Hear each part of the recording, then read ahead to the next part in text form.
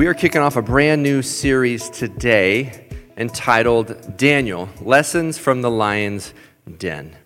Now, you don't have to raise your hand, but if you've ever been in a church or any type of church there, I'm guessing you've probably had some type of Sunday school lesson there with Daniel and the lion's den. So just by nod of head for people in the room, if you've had a lesson as a child or heard the story of Daniel and the lion's den, can you just give me a little nod? Okay.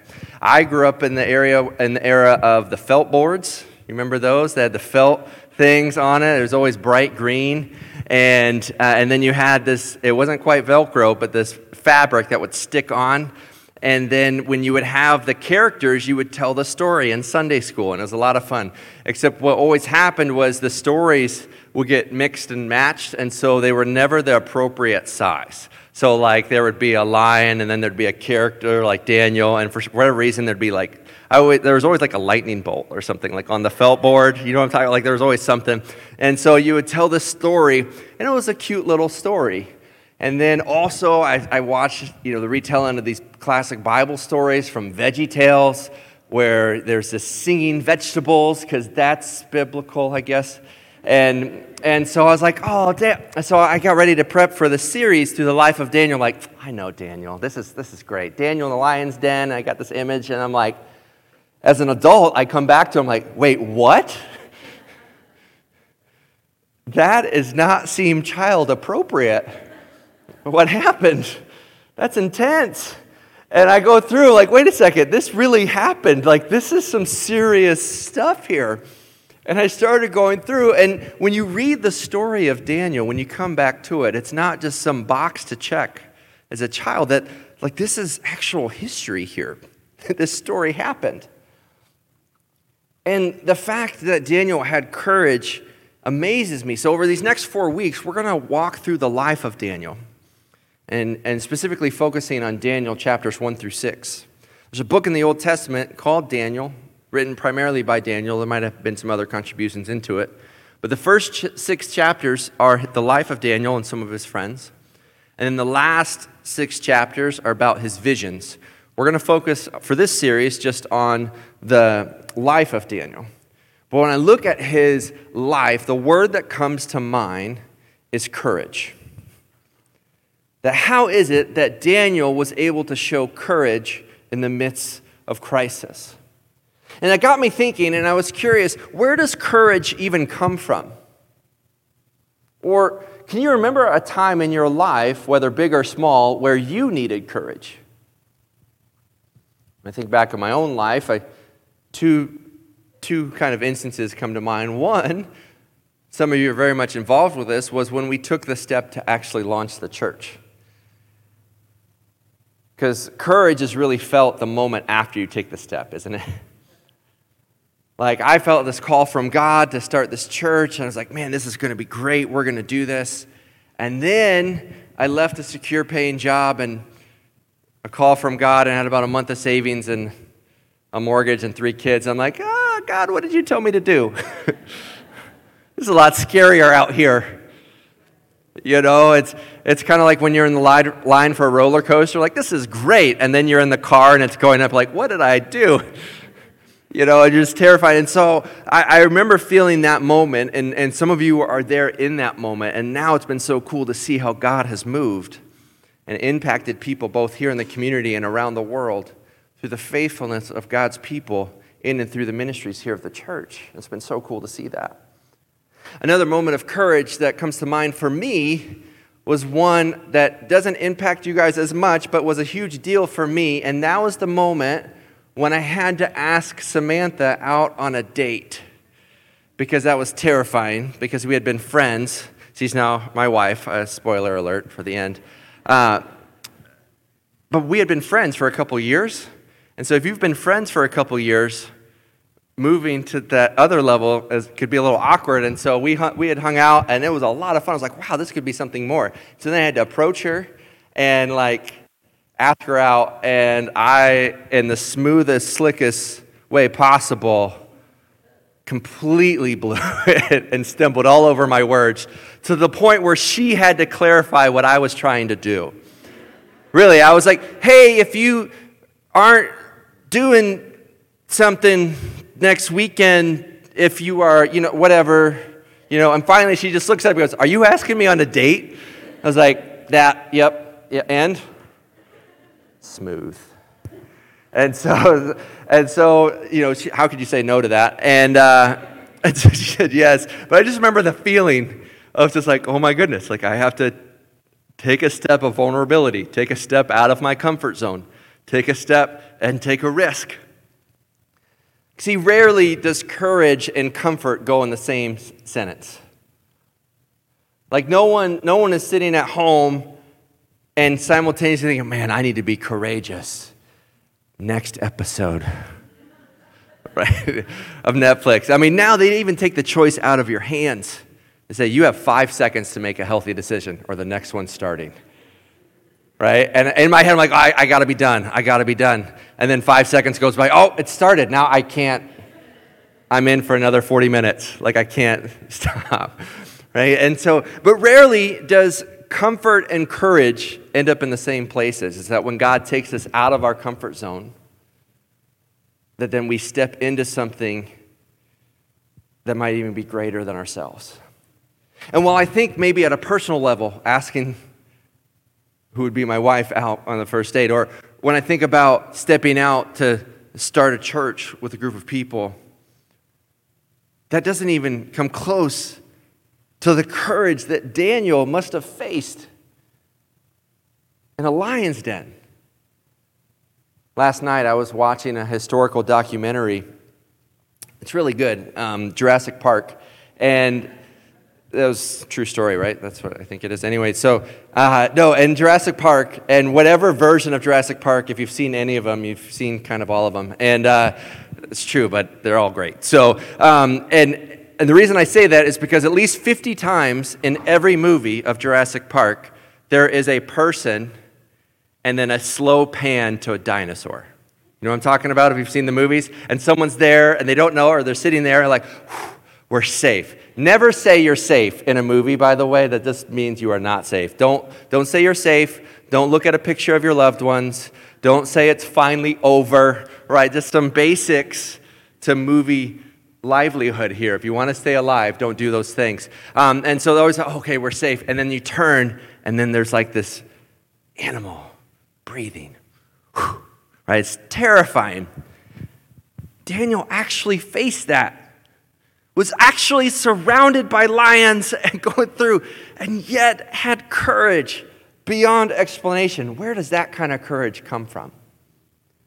Now, we're going to actually back up the story because that comes in Daniel chapter 6. And so today, we're going to actually start in Daniel chapter 1. And we're going to see that the courage in that moment actually came from many moments of courage along the way.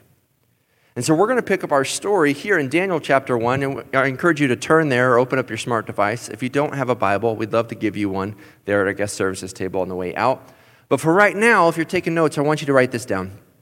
That God's sovereignty is actually what gives us courage in crisis. God's sovereignty. Well, what is God's sovereignty? Well, if you think of sovereignty of a nation or sovereignty of a ruler, it means authority and ultimately in control. And so what we're saying here is that belief that God is in control gives you courage in your crisis. It is a level of confidence, not in yourself, but in God. It doesn't even mean that you understand or know the outcome of your circumstance. You don't need to know the future of tomorrow to have courage today. And we're going to see that in the story with Daniel as well. And so what does it mean to be courageous? What is courage? Well, I would define courage this way. That courage is being obedient even when it's hard. Courage is being obedient even when it's hard. Does it involve risk? Yes. But it's the risk to do what is right. Because if you take a risk to do something wrong, that's not courage, that's called being foolish.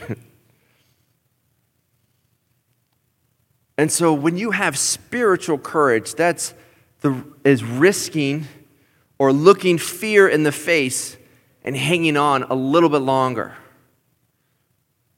That even when it's hard, you're going to choose to do what is right and to do what God has called us to do. Well, a little background on the story of Daniel. Daniel was really in this kingdom. You have Israel, you have Judah, and we're talking right around 605 BC. So roughly 600 years before the coming of Jesus. And the people of Judah had been disobeying and rebelling against God. And so God allows an enemy nation, a pagan nation, actually to come in and take over his people. And in fact, there are prophets who get mad at that, like Habakkuk and others, like, wait a second, you're going to punish your people with even worse people? And God says, yeah, but they're not in control. I'm in control. But I'm going to have a remnant of people. I'm going to keep a redemptive narrative through all of this, that through all of history, it's going to ultimately lead to what would be the coming of Jesus Christ. And so we have 605 BC. Babylon, the largest ruling group, if you will, in the world, the largest city in the world, takes over Judah and then takes captive some of their youngest, brightest people because they want to bolster their kingdom, as well as they want to take away their strongest people and add it to their army. And so they take people captive, they bring them back to the largest city in the world, Babylon, and they try to influence them to really bring them into their culture so that they can learn and really get stronger as a nation, as well as cripple the other nation by taking some other people. And then if they need to send them back, they can. Now, some of the contemporaries that lived at the same time as Jerusalem that talked about what was going on is you have Jeremiah and Ezekiel, two other prophets that write during this time. And then, so this is 605 BC. The ministry and life of Daniel, which we'll kind of wrap up today in terms of the end of it, it really runs through around 539 BC or the mid-530s.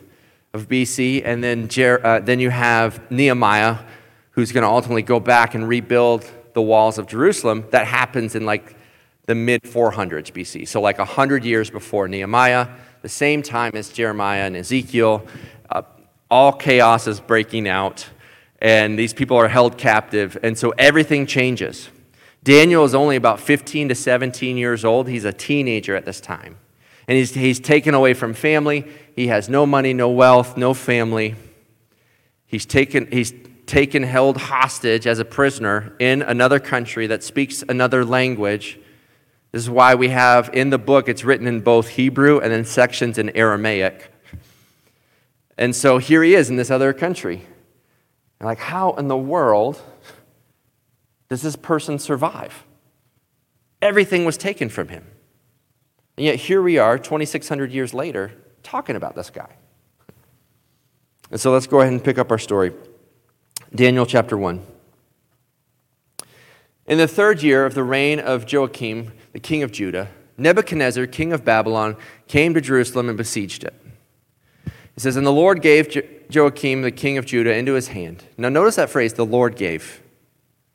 There is a factual, physical side. This is what happened. This kingdom took this kingdom. But then there's a spiritual reality behind the scenes of God gave them. In other words, God allowed this. God's still in control. His sovereignty is still present, even when evil is present. And so it says, gave him into his hand with some of the vessels of the house of God. And he brought them to the land of Shinar, to the house of his God, and placed the vessels in the treasury of his God. So for all intents and purposes, if you are a Jewish believer, you feel like the pagan gods won. They took some of our people, they took some of our artifacts, and they put it in the temple of another god. It says, and the Lord then the king commanded Ashpenaz, that's a great name if you're looking to name a child, and he gave his chief eunuch, or chief official here, to bring some of the people of Israel, both of the royal family and of nobility. And so they brought youths without blemish and of good appearance and skillful in all wisdom, endowed with knowledge, understanding, learning, and competent to stand in the king's palace. and to teach them the literature and language of the Chaldeans, so the language there, the Babylonians. And the king assigned them a daily portion of the food that the king ate and of the wine that he drank. And they were to be educated for 3 years. And at the end of that time, they were to stand before the king. And among these were Daniel, Hananiah, Mishael, Azariah, and of the tribe of Judah. And the chief of the eunuchs gave them new names. Daniel called Belshazzar. Now we're going to focus on Daniel for right now, but I want you to notice these other characters that are going to come into play here in 2 weeks. Hananiah called Shadrach, Mishael called Meshach, and Azariah called Abednego. Now what they did in these names is they took Jewish names and replaced them with names that represented pagan gods. And so Daniel meant God is my judge. Belshazzar means Bel, protect the king. And so they said, we're going to take your Jewish identity and we're going to give you a Babylonian identity. And this is you. But then notice here verse 8. But Daniel resolved that he would not defile himself with the king's food or with the wine that he drank. And therefore he asked the chief of the eunuchs to allow him not to defile himself. Man, everything was taken from Daniel. And the king and the king's official says, here, do this, take this, here's your new name tag. And Daniel goes, no.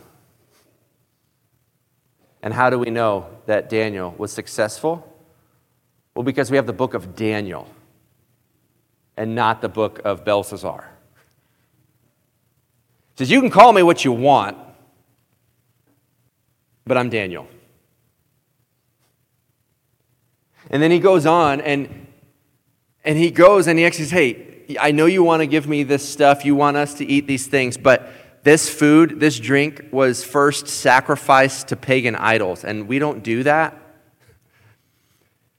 And I get that you want to do that, but that we don't want to defile ourselves before God. And so how about we do a challenge? Okay, this was reality TV before reality TV. This was just reality. He said, why don't you give all of your pagan food here to these people? We will sadly eat healthy. I almost wish it didn't work, but it did, even back then. That's why you have things like the Daniel plan and other stuff. He says, nope, we're going to do water, we're going to do veggies. Okay? And then after so many days, why don't you come back and see, okay, who looks better? Who performs better? Who's in a better place health-wise? And lo and behold, they do. They come back, and sure enough, Daniel and his friends outperform. And it says that God actually gave them favor amongst the people, and then God gave them the ability and the skill set to learn and wisdom. And so he succeeds. I mean, today in a health and wellness culture, it's obvious to say, well, if you're going to drink water and just eat veggies, that's going to be a lot better than eating unhealthy, fatty foods and drinking way too much. But back in the day, it was like, you don't say no to the king. If you say no to the king, you could be gone like that. And you've already lost everything, so why not eat up? Be merry. But Daniel was resolved. He had courage because he trusted in God's plan. And God's plan is greater than our plan. And even if we don't know God's plan, we can trust that he has one. Which is why a contemporary of Daniel, Jeremiah, said, "For I know the plans I have for you, says the Lord." I'm still waiting for the translation that comes out and says, "For he will tell you the plans he has for you." But he doesn't. He just says, "I've got the plans, just trust me." You don't need the key if you're with the person who has the key, right? And so here's what I want to do. Why does this matter? Well, the more I started to study this beyond the felt board, I thought about bringing a felt board up here. But I can't find them. They're no longer in existence, I feel like. So, we have one? Next week, maybe, felt board lesson. Yes, I'm excited. Okay, thanks, Holly. Okay. When I started looking at this at a deeper level, the more I started to realize that the Babylonian culture is actually much closer to our culture today than I wish it was. Largest city in the world, largest trade in the world, belief in a bunch of pagan gods with the teaching that do what you want, how you want, when you want. And if you don't follow the wave of culture, you will be condemned. So why does this matter? Because Satan has been running the same play since the garden. And I want to compare and contrast the way of conformity with the way of courage. On one side, you're going to see the way cultures can change how people think. And then on the other side, you're going to see how Daniel not only survived in that culture, but actually thrived in that culture. And if Daniel was able to survive with everything that was against him, I'm not saying exactly, hopefully none of us get thrown into a lion's den.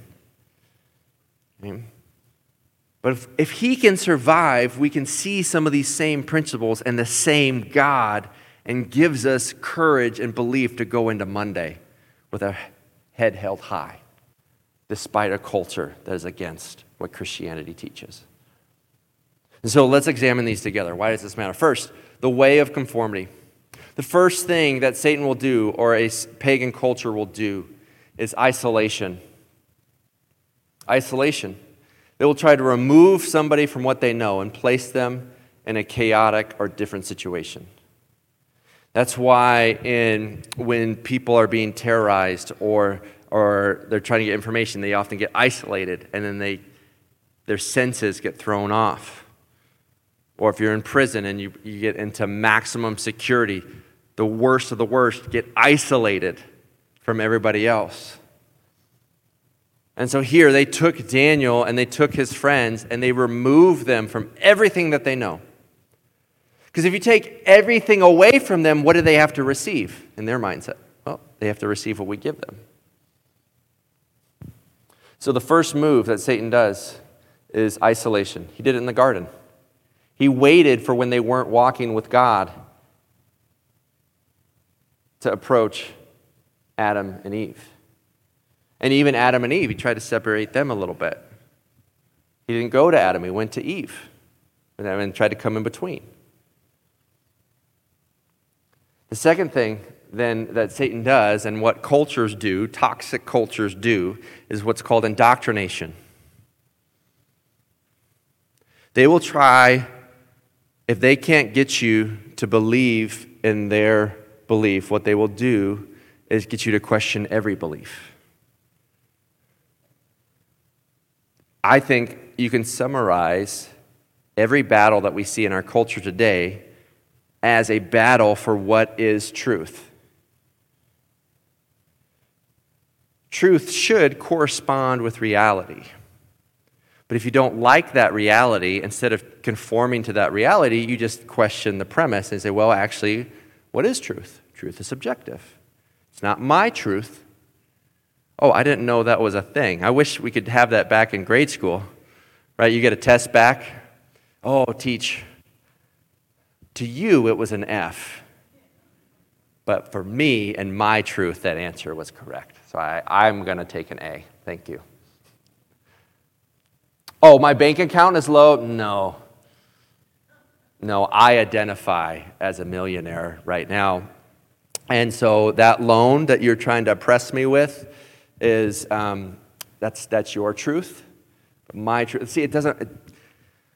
And I know this can get messy, and you're going to see here in a moment that Daniel actually stays respectful and has a way of nuance and navigating a culture. But we live in a culture that will indoctrinate you into their belief. If you take a political party, either one,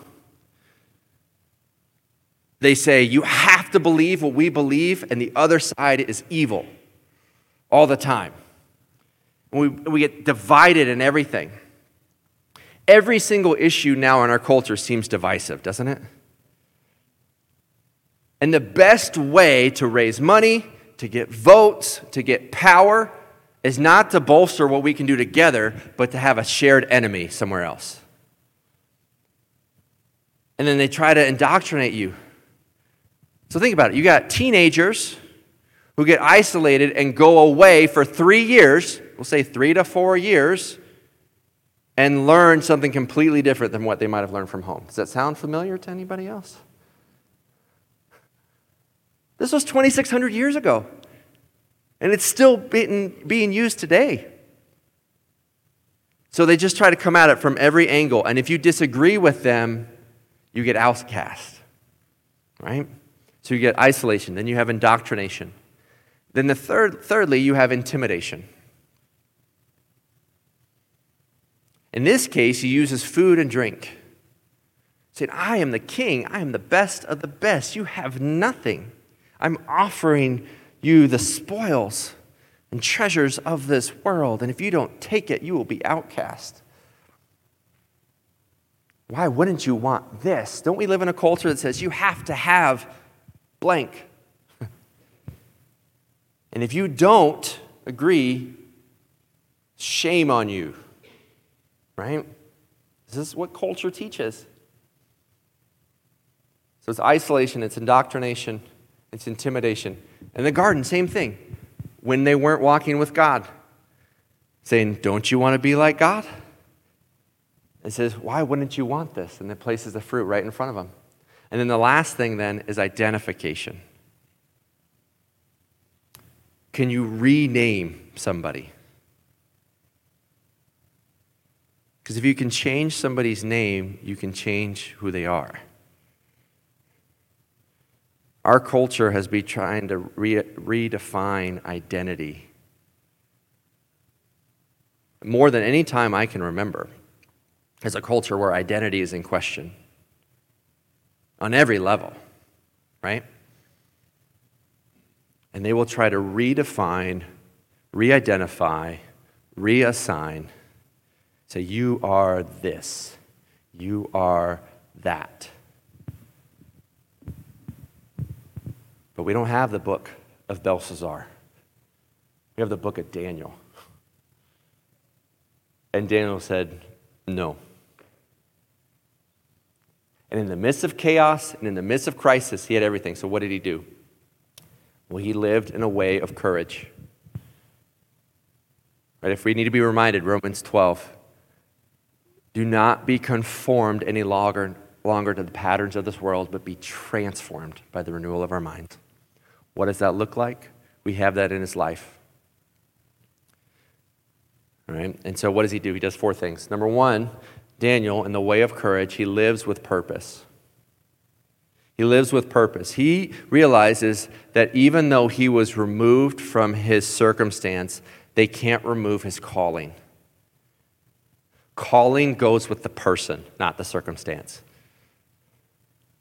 And if God has called you to him and given you a higher purpose in his glory, it doesn't matter the relationship status. It doesn't matter the bank account. It doesn't matter what the boss and employer comes in and says to you, because you don't report just to them. You report to a God who made you. And that's bigger. And so he's able to say with resolve, no. And second, Daniel lives with passion. I mean, that takes some guts to stand up like that, doesn't it? But then what's interesting is that then not only does he stand up, he's not a jerk about it. It's sad to say, but how many Christian jerks do you know? Do you know what I'm talking about? Like they're too churchy, and not churchy like sweet, like everything's a blessing from the Lord. Like I'm talking like so churchy that they get their joy from how much holier they are than other people. You know what I'm talking about? They take their calling of God so serious that they have to make sure everybody else knows they're not where they are. In the New Testament, those guys get called Pharisees. But Daniel wasn't a jerk. He doesn't go before the king and go, no, take that. Like, he says, hey, I know you want to do this. I get that. That's not what I believe. So test me on this. And then guess what? Because he's passionate, he lives with excellence. He lives with excellence. And we're going to see that in just a moment. I would love for Christians to get to the point where no matter the industry, if you want the best, you go to a Christian. Why? Because they are working and serving and helping for a greater cause. There was a time in recent history where if you wanted the best education, it was Christians who started schools. If you wanted the best health care, it was Christians who started hospitals. If you wanted the best care for the poor, it was Christians who started adoption and orphan agencies and things from there. If you wanted the best music and art and entertainment, it was in the church, in the arts, in paintings, in writings. Best architecture, the best, you name it. Christians, why? Because they valued excellence, because they were doing it for something greater. Next, you see Daniel actually had people around him. Not a lot. An entire city, the largest city in the world, and he's got 3 friends. But you know what? That was enough. In a world that tries to isolate, Daniel and his friends are like, no, we're going to stick together. And you're going to hear more about those friends in 2 weeks. But he valued people and hard work and humility. And lastly, here, and it's just a foreshadow because this is going to be the final week, is that he lived a life of prayer.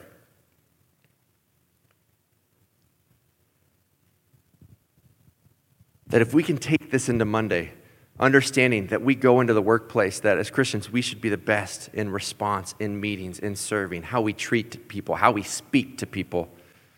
Customer service, whatever, business, healthcare, changing a diaper, spreadsheet, you name it. We can give it our best. Why? Because God has called us to something greater, and our courage comes from trusting God's plan and God's control. If we go into this week with purpose, with passion, with the right people around us, and with prayer, I promise you it changes things. So what does Daniel do? Verse 20 and 21, it says, in every matter of wisdom and understanding about which the king inquired of them, he found them 10 times better than all the magicians and enchanters that were in all of his kingdom. He came out better. He didn't shy away from everything. He embraced it and rose above it. And then this little thrown-in verse has huge implications. It says, and Daniel was there until the first year of King Cyrus. Okay, yada, yada, yada. King Cyrus was from Persia, who overthrew Babylon and was 70 years later. Daniel outlasted Babylon. Think about that. He gets pulled into exile into the greatest, most powerful nation in the world, and he goes, I'm going to let Daniel stand longer than this guy. And he actually serves and ministers to 4 different kings. And how do we know that his influence lasted? Think of the Christmas story for a second. Where did the wise men come from? Babylon. Who had a remnant of people who were searching the Jewish scriptures, wondering about a coming Messiah. Where would those people have come from, if not from hearing of the word of the Jewish scriptures? Except when they came in through someone like a Daniel. 600 years later, impact still lasting. 2,600 years later, we're reading not the story of Belshazzar, but the story of Daniel. Let's pray. Dear Heavenly Father, just thank you for your Son. Thank you for who you are and what you've done. Thank you that you worked in the Old Testament just as you work in the now.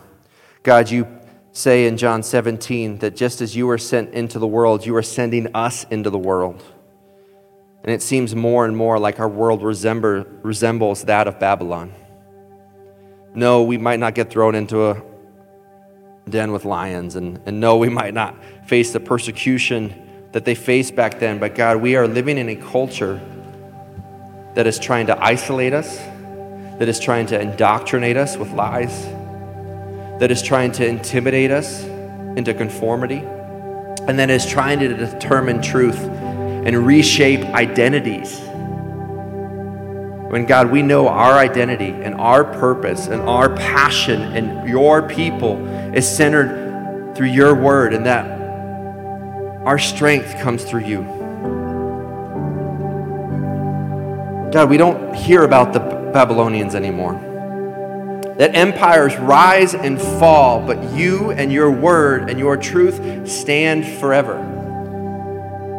And so, God, whatever crisis or circumstance people are facing right now, no matter how big those waves seem to be coming in, may we trust our foundation that is in you. And just as Daniel not only survived the times in Babylon, but actually thrived to minister for over 70 years through 4 kings and different kingdoms, to where we're talking 2,600 years later, not about Belshazzar, but about Daniel, who kept his identity, his purpose, and his calling in you. God, may we walk and take that same courage with us today. We love you. And we give you thanks. Help us to live with courage. In your son's name we pray.